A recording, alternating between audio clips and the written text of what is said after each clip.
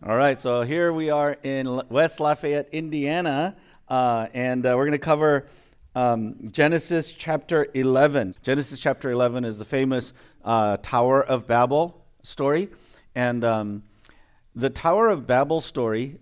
It's interesting. It's sort of like one of those mythical stories about like how something started. You know, like how the elephant got its trunk or something like that. It's like how the languages of the world formed. But as we've seen in the stories of the book of Genesis, the story works at a certain level, at the historical level or at the local level, and then there's a real depth to it in terms of how it speaks to us today and how it speaks to like universal human themes. And I think some of the themes that are at play in this story is community, like what can really inspire oneness, the whole issue of one language versus many.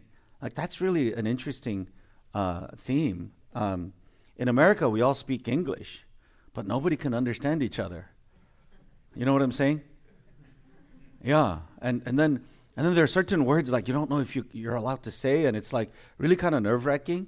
So those of you who don't speak English as your native tongue, raise your hand. Raise your hand, like you speak another language. You speak another language. Or you're capable of speaking another language. You know another language. How many of you know two? I mean, like English and another language. So how many of you know three? Three. Four? How many languages do you speak? So 900? No. Yeah. See, here's a fellow who just straight up admits that they're different languages. Chinese people keep insisting it's Chinese, but they can't understand each other, you know? So, anyway. So the theme of language or mutual intelligibility, like I kind of so then the basis of relationships, the basis of like oneness. So those are the themes that are in the story. So let's jump in. So Genesis 11:1 through 9. Now the whole earth had one language and the same words. Like, wow, that would be really nice, right? As people migrated from the east, they found a plain in the land of Shinar, which is like is current-day Iraq, and settled there. And they said to one another, "Come, let us make bricks and burn them thoroughly." And they had bricks for stone and bitumen for mortar. And they said, "Come, let us build ourselves a city and a tower with its top in the heavens, and let us make a name for ourselves." So a tower with this top in the heavens, very ambitious project, and let us make a name for ourselves, because, man, if we can do that, we'll be famous. So there's some fear here, lest we be dispersed over the face of the whole earth. And the Lord came down to see the city and the tower which the children of men had built. And the Lord said, "Behold, they are one people, and they have all one language, and this is only the beginning of what they will do, and nothing that they propose to do will now be impossible for them. Come, let us go down and there confuse their language, so that they may not understand one another's speech." So the Lord dispersed them from there over the face of all the earth, and they left off building the city. Therefore its name was called Babel, because there the Lord confused the language of all the earth, and from there the Lord dispersed them over the face of all the earth. So, you know, you trace the origin of not humanity like down to like Australopithecines or something like that, but the cultures and language. And it's really interesting. There's this idea that it all has one point of origin. So on one level, it sort of matches what we're finding, but at a deeper level, it speaks to every one of us personally. Like, what are the driving forces that split us apart? And how can genuine oneness and community be possible, right? That's what's at stake. So let's look at verse 4. And if you look at verse 4, there are two things that drive humanity that are featured here. And verse 4 is here. So as you look at this verse, "Come, let us build ourselves a city," and Look at the words and discuss with your neighbor how would you characterize the two things that you see here that are almost universal drivers of human activity, big motivators.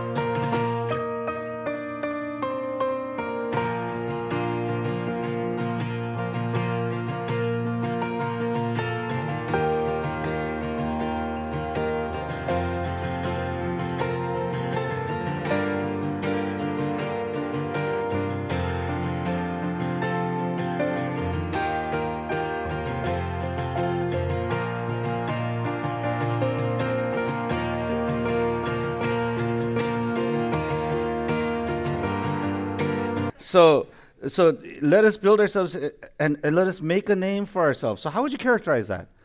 Like ambition, something like that.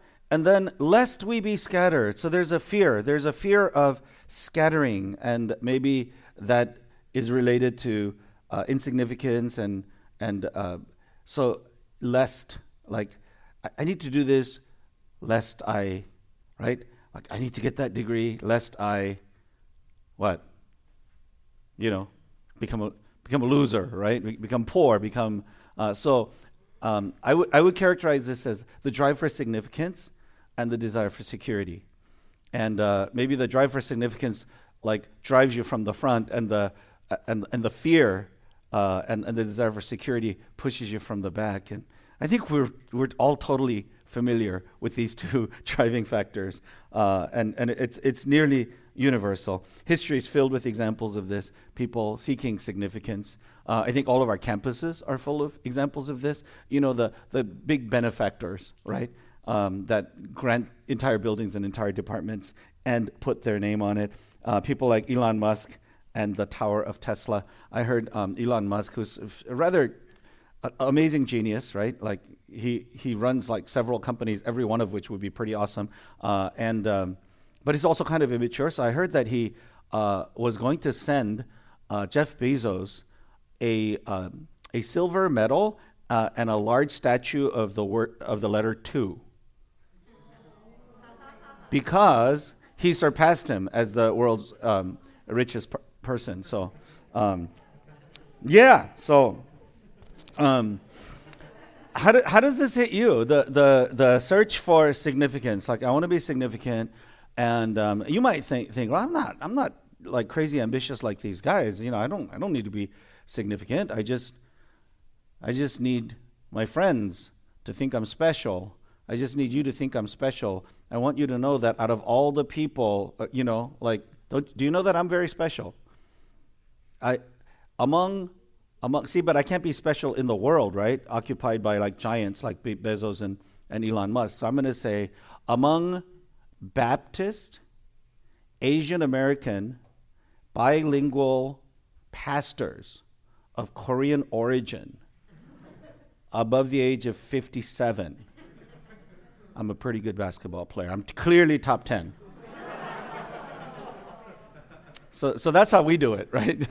Like we're not going to build the biggest tower, but we're going to kind of narrowly define our domain and like try to build a tower. And it's so you don't have to be crazy ambitious. It's just specialness. Like I want to be recognized. I want my name to be recognized. Like and then of course a fear of threats, fear of loss, fear of being crushed by life. And so then the desire for security. And that manifests itself, I think, metaphorically in the Bible as building walls, like building a city with gates and like hiding yourself in there. And when I went to the Forbidden City, I think that was the palace of the Ming or the Qing or one of those dynasties, the Kim dynasty, maybe the Kang dynasty, I forgot. I'm just kidding. I'm just trying to like wake up the Chinese people in here like, what? Kim's a Korean last name, And then I went there, and it was interesting. It was 9 layers of walls, like 9 layers of walls, and deep in there.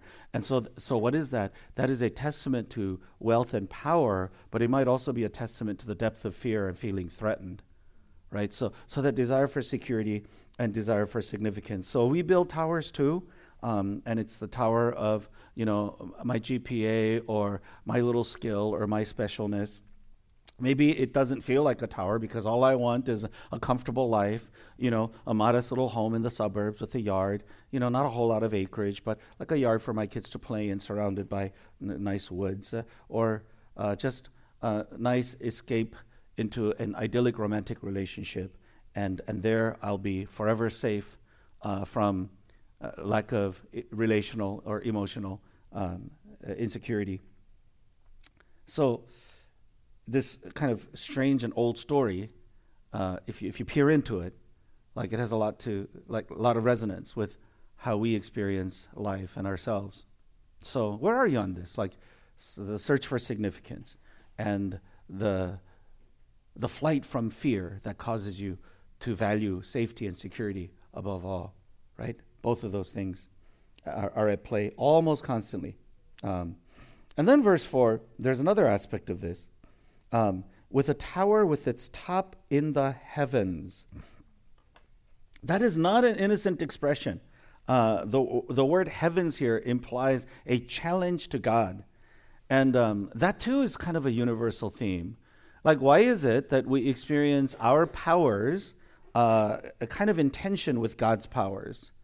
So that it isn't uncommon for a person to like experience things going well. You know, I have a good job. I have a lot of things are going well. My career is going well. I have a nice home. I have leisure. You know, I have my own fishing boat. Like, I have all of this, so I don't need God. Like, why does it have to finish like that? You know, I'm on the path to success, and I'm going to get this PhD, and man, I lucked out in the most cutting edge happening research. And I'm going to get a good postdoc, and I'm going to get my professorship, and I will publish in Nature and Science on the same month, you know. And therefore, I don't want any of this God talk. Like, why does it have to end that way? And yet it often does emotionally. It's not logical emotionally. Why is that? Like, why is it that we find... as we are claiming our domain, that we're telling God, like, this is not your domain? Because I think intuitively, even agnostics and atheists recognize that if there is a God, like, he has a claim over my life. And the book of Genesis has taught us that's the definition of sin. It's the self-assertion of the I, you know, the letter in the middle of the word sin, I. It's the I problem. And it's a person saying, I want to be autonomous from God. I don't want to have anything to do with God. A philosopher, Nagel, who teaches at NYU and is an atheist, says, you know, I think humanity has a cosmic authority issue. And so we don't have grounds for atheism, but we assert it anyway because we don't want the idea of authority. Like, I want to live on the power of my own creation. I want to be, in other words, my own God. It's my life, we insist. It's my life. Like, that's so fun to say, huh? Have you ever said that to your parents? It's my life. Oh, man, some of you are nodding. You bad boy. You say sorry to mom and dad for saying that. Suddenly, you know, like this poopy little child that you kept alive, you know, when they were infants. And suddenly, that's my life. Like, really? I didn't know it was your life. I thought I gave you life. Well... yeah, we insist that against God. Like, it's my life. Contrary to reason and evidence, we say it's my life. Really? Like, you synthesize the cells in your body? It's your life? Like, I think not. At minimum, you need to be like be filled with wonder and gratitude. But we say, nah, you know, we got it figured out. You see it in the lab. It's, you know, amino acids and DNA and whatever it is. And it's my life. My iPad just reset by itself. All right, so now you think about that. You think about how intuitive, how right that feels, and yet how sort of ungrounded that experience is. So here they are, like using their God-given creative genius to build something and using all of their organizational ability, and they figured out how to bake bricks. You know, that's like technological. Like, I mean, we're still baking bricks. We're still dealing with ceramics. How many of you in material science? Anybody in material science? You know what they do? They try to bake bricks in ever higher temperatures and, like, you know, add weird stuff to it. Ceramics, like, that's still big. Well, these guys finally figured out, wait a minute, we can make mud things, and instead of just drying it in the sun, we can actually put it in high heat. And then it comes out lighter and stronger, and we can build higher because it won't crush like it's a technological. And then you don't have to quarry stones because they're all weird sizes. Like, it's very standardized, right? So it's the first like mass-produced technology. So they're doing all of this, and they say, and therefore, I don't think we need God anymore. You know, it's the scientist that says, you know, I figured stuff out, and so we don't need God to explain anything. It's like, what have you actually figured out, right? You know, like science. The arrogance of scientists is just, don't get me off on that. It's a whole other issue. right? Because science is fundamentally a humble enterprise. So an arrogant scientist is in some ways betraying the very tenets, the core principles of his field. Because science says, we don't know. And we think we know, but we might be wrong. So we're going to set up a control, and we're going to set up the experimental, and we're going to have a hypothesis, and we're going to rigorously test it. Because people have bent minds and prejudices, and the scientific method scrubs it of all that. It's a fundamentally humble discipline. And then they come out and say, as a scientist, I know God doesn't exist, which is crazy. Anyway, don't get me off on that. All right. So the rejection of a higher authority, a higher claim over my life is a theme in this story. Like this tower is going to reach the heavens. And it is pretty amazing what mankind is able to do, right? I mean, you fly into one of these cities. I think LA is my favorite experience of flying in at night, and you see an ocean of city lights, like as far as the eye can see. So here's a quote from President JFK making a speech a few weeks after the Cuban Missile Crisis, and I think he was flush with confidence. And he gave a commencement address at the American University.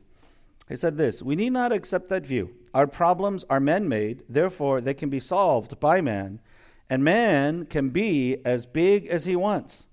No problem of human destiny is beyond human beings.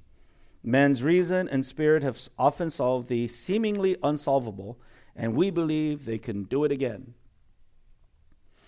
I cannot imagine a global leader saying such things today, because man-made problems are about to engulf us.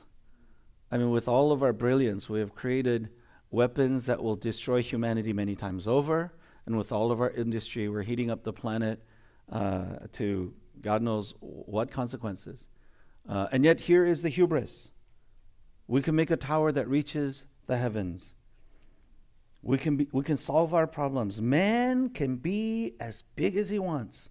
No problem of human destiny is beyond human beings. I mean, it's a good spirit, cheer people up, but that kind of hubris, that kind of pride is involved in this story. The idea that I can replace God with a tower that reaches the heavens. But of course, even as you say this, right,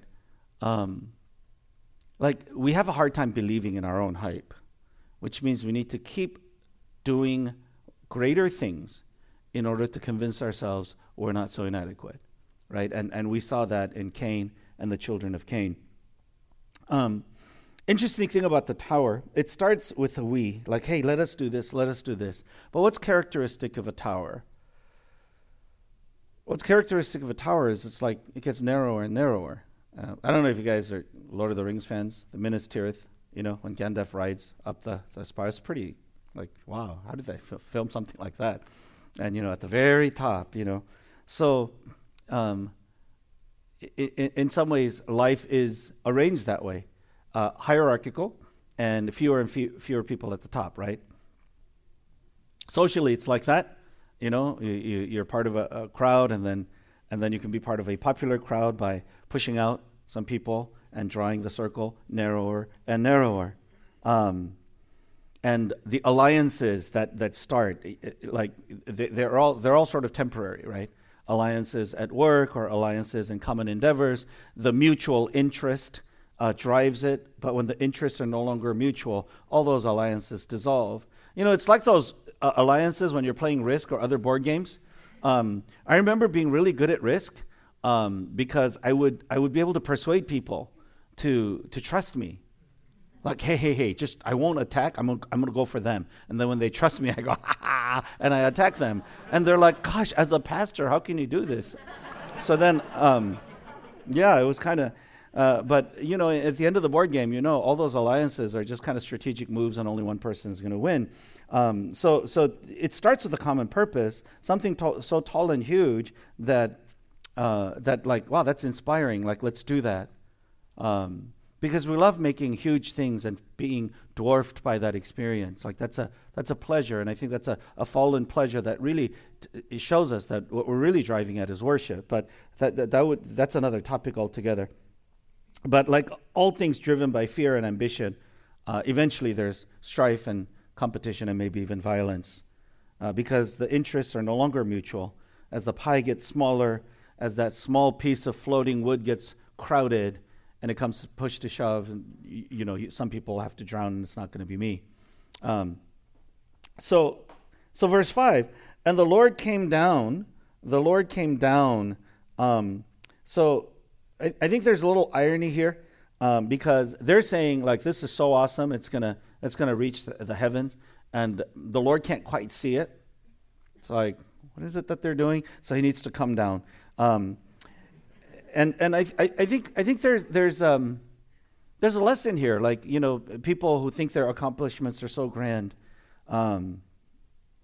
towers that men thought were so gigantic and so immense. It's laughable, the pretensions of men. I don't know if you encounter any of this in museums and things like that, where the giants of history like make these sweeping boasts about how awesome they are, and like even to our eyes, with a couple of centuries beyond them, what they accomplished seem fairly minuscule. And it's interesting. God says, "And the Lord said, Behold, they are one people. They have all one language." And this is only the beginning of what they will do. Nothing they propose to do now would be impossible for them. Come, let us go down, and they're confuse their language. So it seems like God's actually threatened, like, they're reaching heaven. We better stop this. That's what it sounds like. And sort of at the level of this story, it kind of works. But what's really going on, if you look at the pattern of God's activity in humanity, is after the fall, there's a certain critical mass. Like, things get worse and worse, and God keeps heading it off out of mercy, out of his desire to see violence stopped. So Cain kills his brother, says, okay, nobody killed Cain. Like, let the violence not continue. So as this is going on, God wants to scatter people so that, like, that critical mass of wickedness won't do even more damage. And then he says, let us go and confuse their language.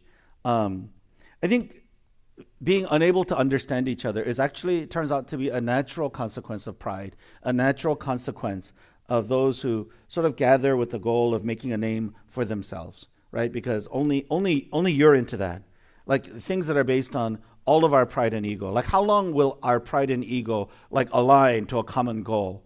Not for long. So there can be no lasting unity, only clashing interests, clashing egos, fear of one another. And so by the time God scatters them, it's a mercy. And then let's kind of revisit one of the stated goals for why the builders of the tower wanted to build. They said, lest we be scattered over the face of the earth. Like, let's look at that. Like, so far I've been talking about ego, pride, make a great name for ourselves. But the other thing is, like, we don't want to be scattered. We don't want to be dispersed. Let's build something that would be high, can be seen from many places, and it'll provide cohesion among us. Like, it's a civic project, right? Like, we don't want to be scattered, because when we're together, maybe we can defend against our enemies. It means already they had some sneaking suspicion that there were forces that were pulling people apart. That what they most need, like genuine love and community, it cannot be had. So maybe we can substitute it for something, because otherwise the forces that separate us, the centrifugal forces which threaten to loosen our bonds, like, it's going to scatter us. Why would they experience that? Because they had already dislodged God from the center. And if they had dislodged God from the center, and then they look at each other like, who are you? Oh, you're my brother, you're my sister, because we've been created by God. Well, if that's not there, then who are you? Well, we're just competing over the same finite resources. That's essentially anti-community. So maybe we can engage in this project together. In other words, I think they're sensing that they don't have a whole lot in common that will create the basis of genuine relationship. So what are you doing after you graduate? Where will you go? You ask a new grad or a senior. I don't know. New York, San Francisco, LA, Chicago, um, Silicon Valley, maybe Seattle, where the jobs are, or where my grad school is going to take me. Why? Well, because I'm done here. I'm done here. Got my bachelor's. I'm done here. Nothing to keep me here. Like, what will keep anybody anywhere if we're all driven by self-interest? Right? Like, what will keep you or anyone else anywhere rooted so that history, mutual history, the collective sort of growth of character and the writing of a mutual common history can form us? Well, why would anybody do that if we're all driven by self-interest? So the leaders among this community got together, say, hey, we need to have something to pull us together. And the tower sounds like a good idea. And the word Babylon, some translations will straight up say that this is Babylon. The ziggurats, I don't know if you've encountered those spiral temple things. And so that will keep us together, a tall tower. These never work. The Third Reich, Hitler boasted that it would last 1,000 years. Communism, drunken by the sort of idealistic picture of, the workers' utopia. If we can only get rid of those capitalists, then heaven on earth will be unleashed. And the very people that led the revolution in short order no longer believed in it. The ideology became only a battle cry to justify, their consolidating power under them. Or American consumerism, which almost seems to have exhausted itself.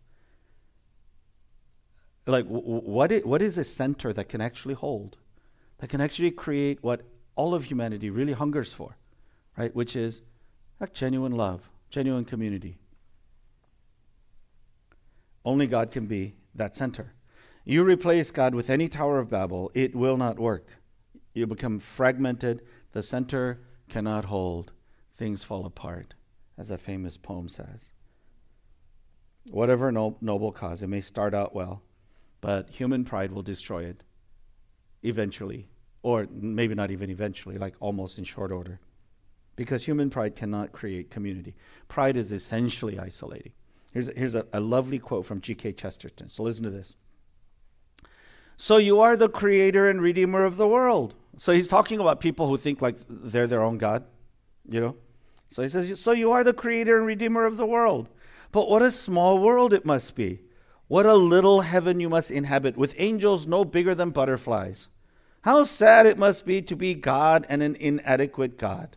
How much happier you would be, how much more of you there would be if the hammer of a higher God could smash your small cosmos, scattering the stars like spangles, and leave you in the open, free like other men, to look up as well as look down. I love this quote because it's funny, and the picture is really arresting, but this is what we all want. Like, you want to be the God of your own small universe, like some of your advisors, the king of their lab or something, like, and it's miserable. And who wants to really be a part of that world? Hey, if you're actually honest, you say, hey, here's what my life is about. My life is about proving to everyone that I am special, that I am worthy of paying attention to, and that I am worthy of thinking about fairly constantly. And that's what my life is going to be about. Would you like to be part of that world? Okay, line up over here if you want to sign up, So everybody's their own little king and queen and prince and princess. And that's what people think they want. Except it robs them of what they're truly hungry for. What are we truly hungry for? Like, it's such a secret that we sometimes blush to say it, and that's why we don't. What are we hungry for? We're hungry for love. We're made by a God who introduces himself in the shortest, most compact expression: God is love. Well, if we've been created by that God, then we're meant to receive and give love. You know, that kid trying to perfect that crazy, dangerous skateboard move off of the ledge of some staircase, to the man working, 80, 90 hours in the lab, everyone in between, every TikToker, like, what's the cry of their heart? It's like, I want love, I want love, I want love.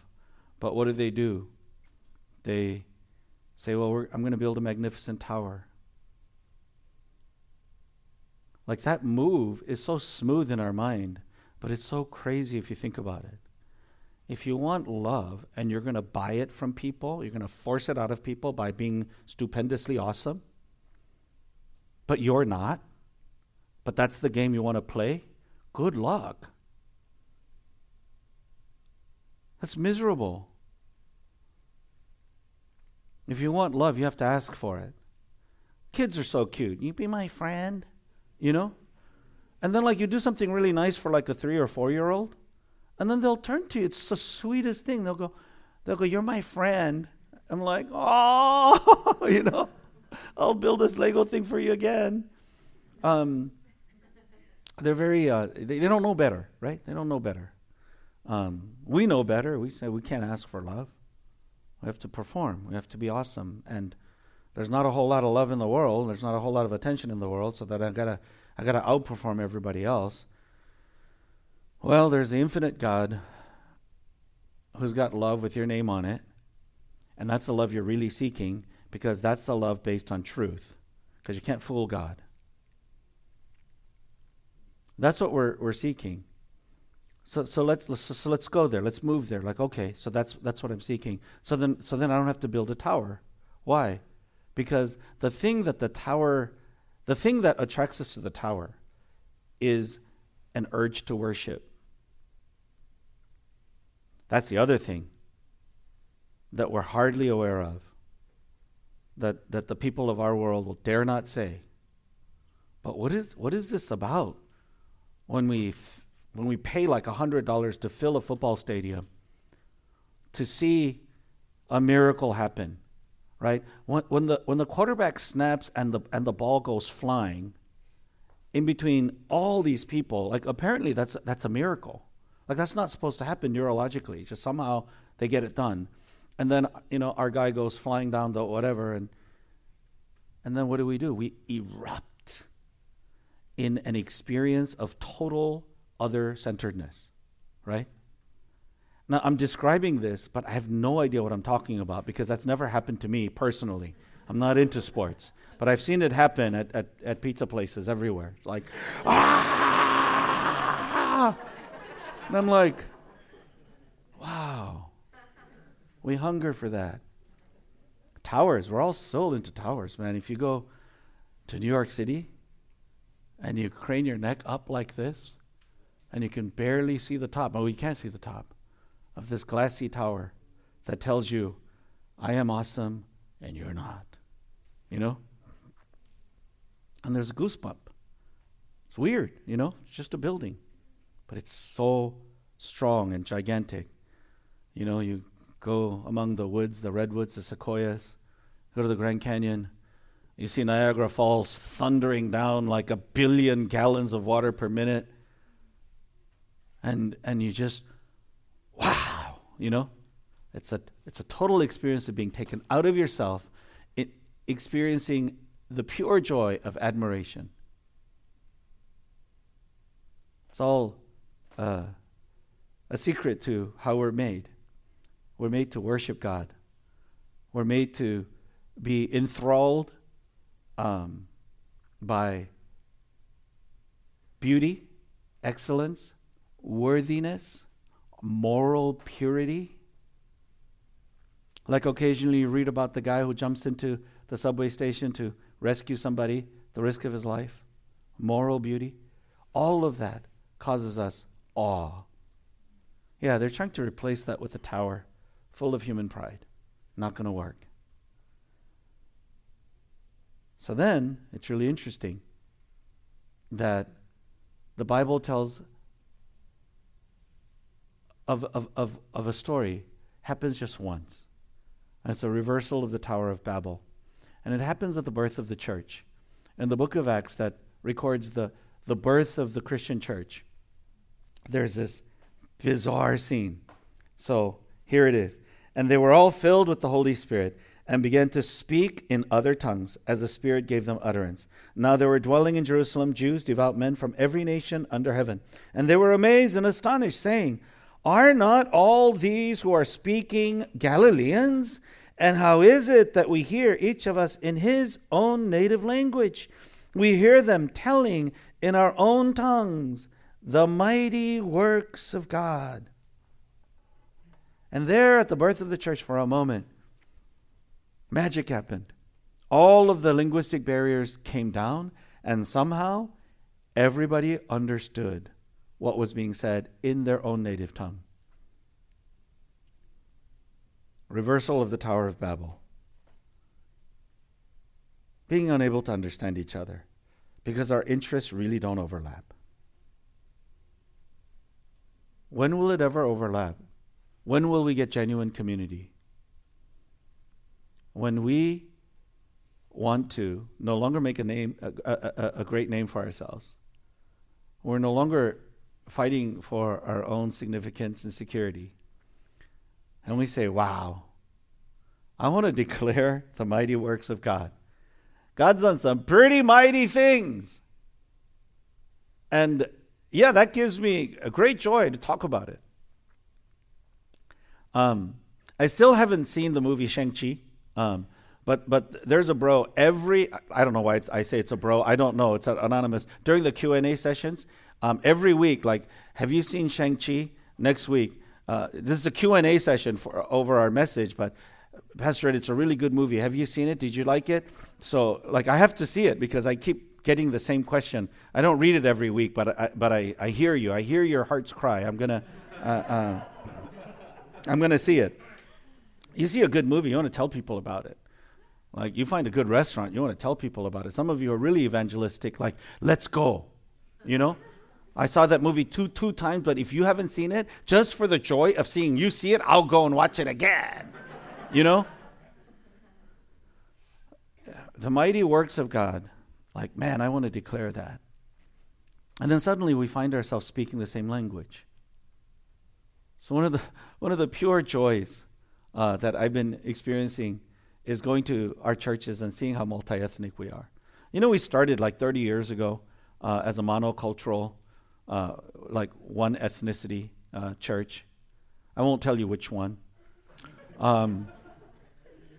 But now, man, it's like, you know, the people my age, you know, like, we're still like that because but now with the younger folks.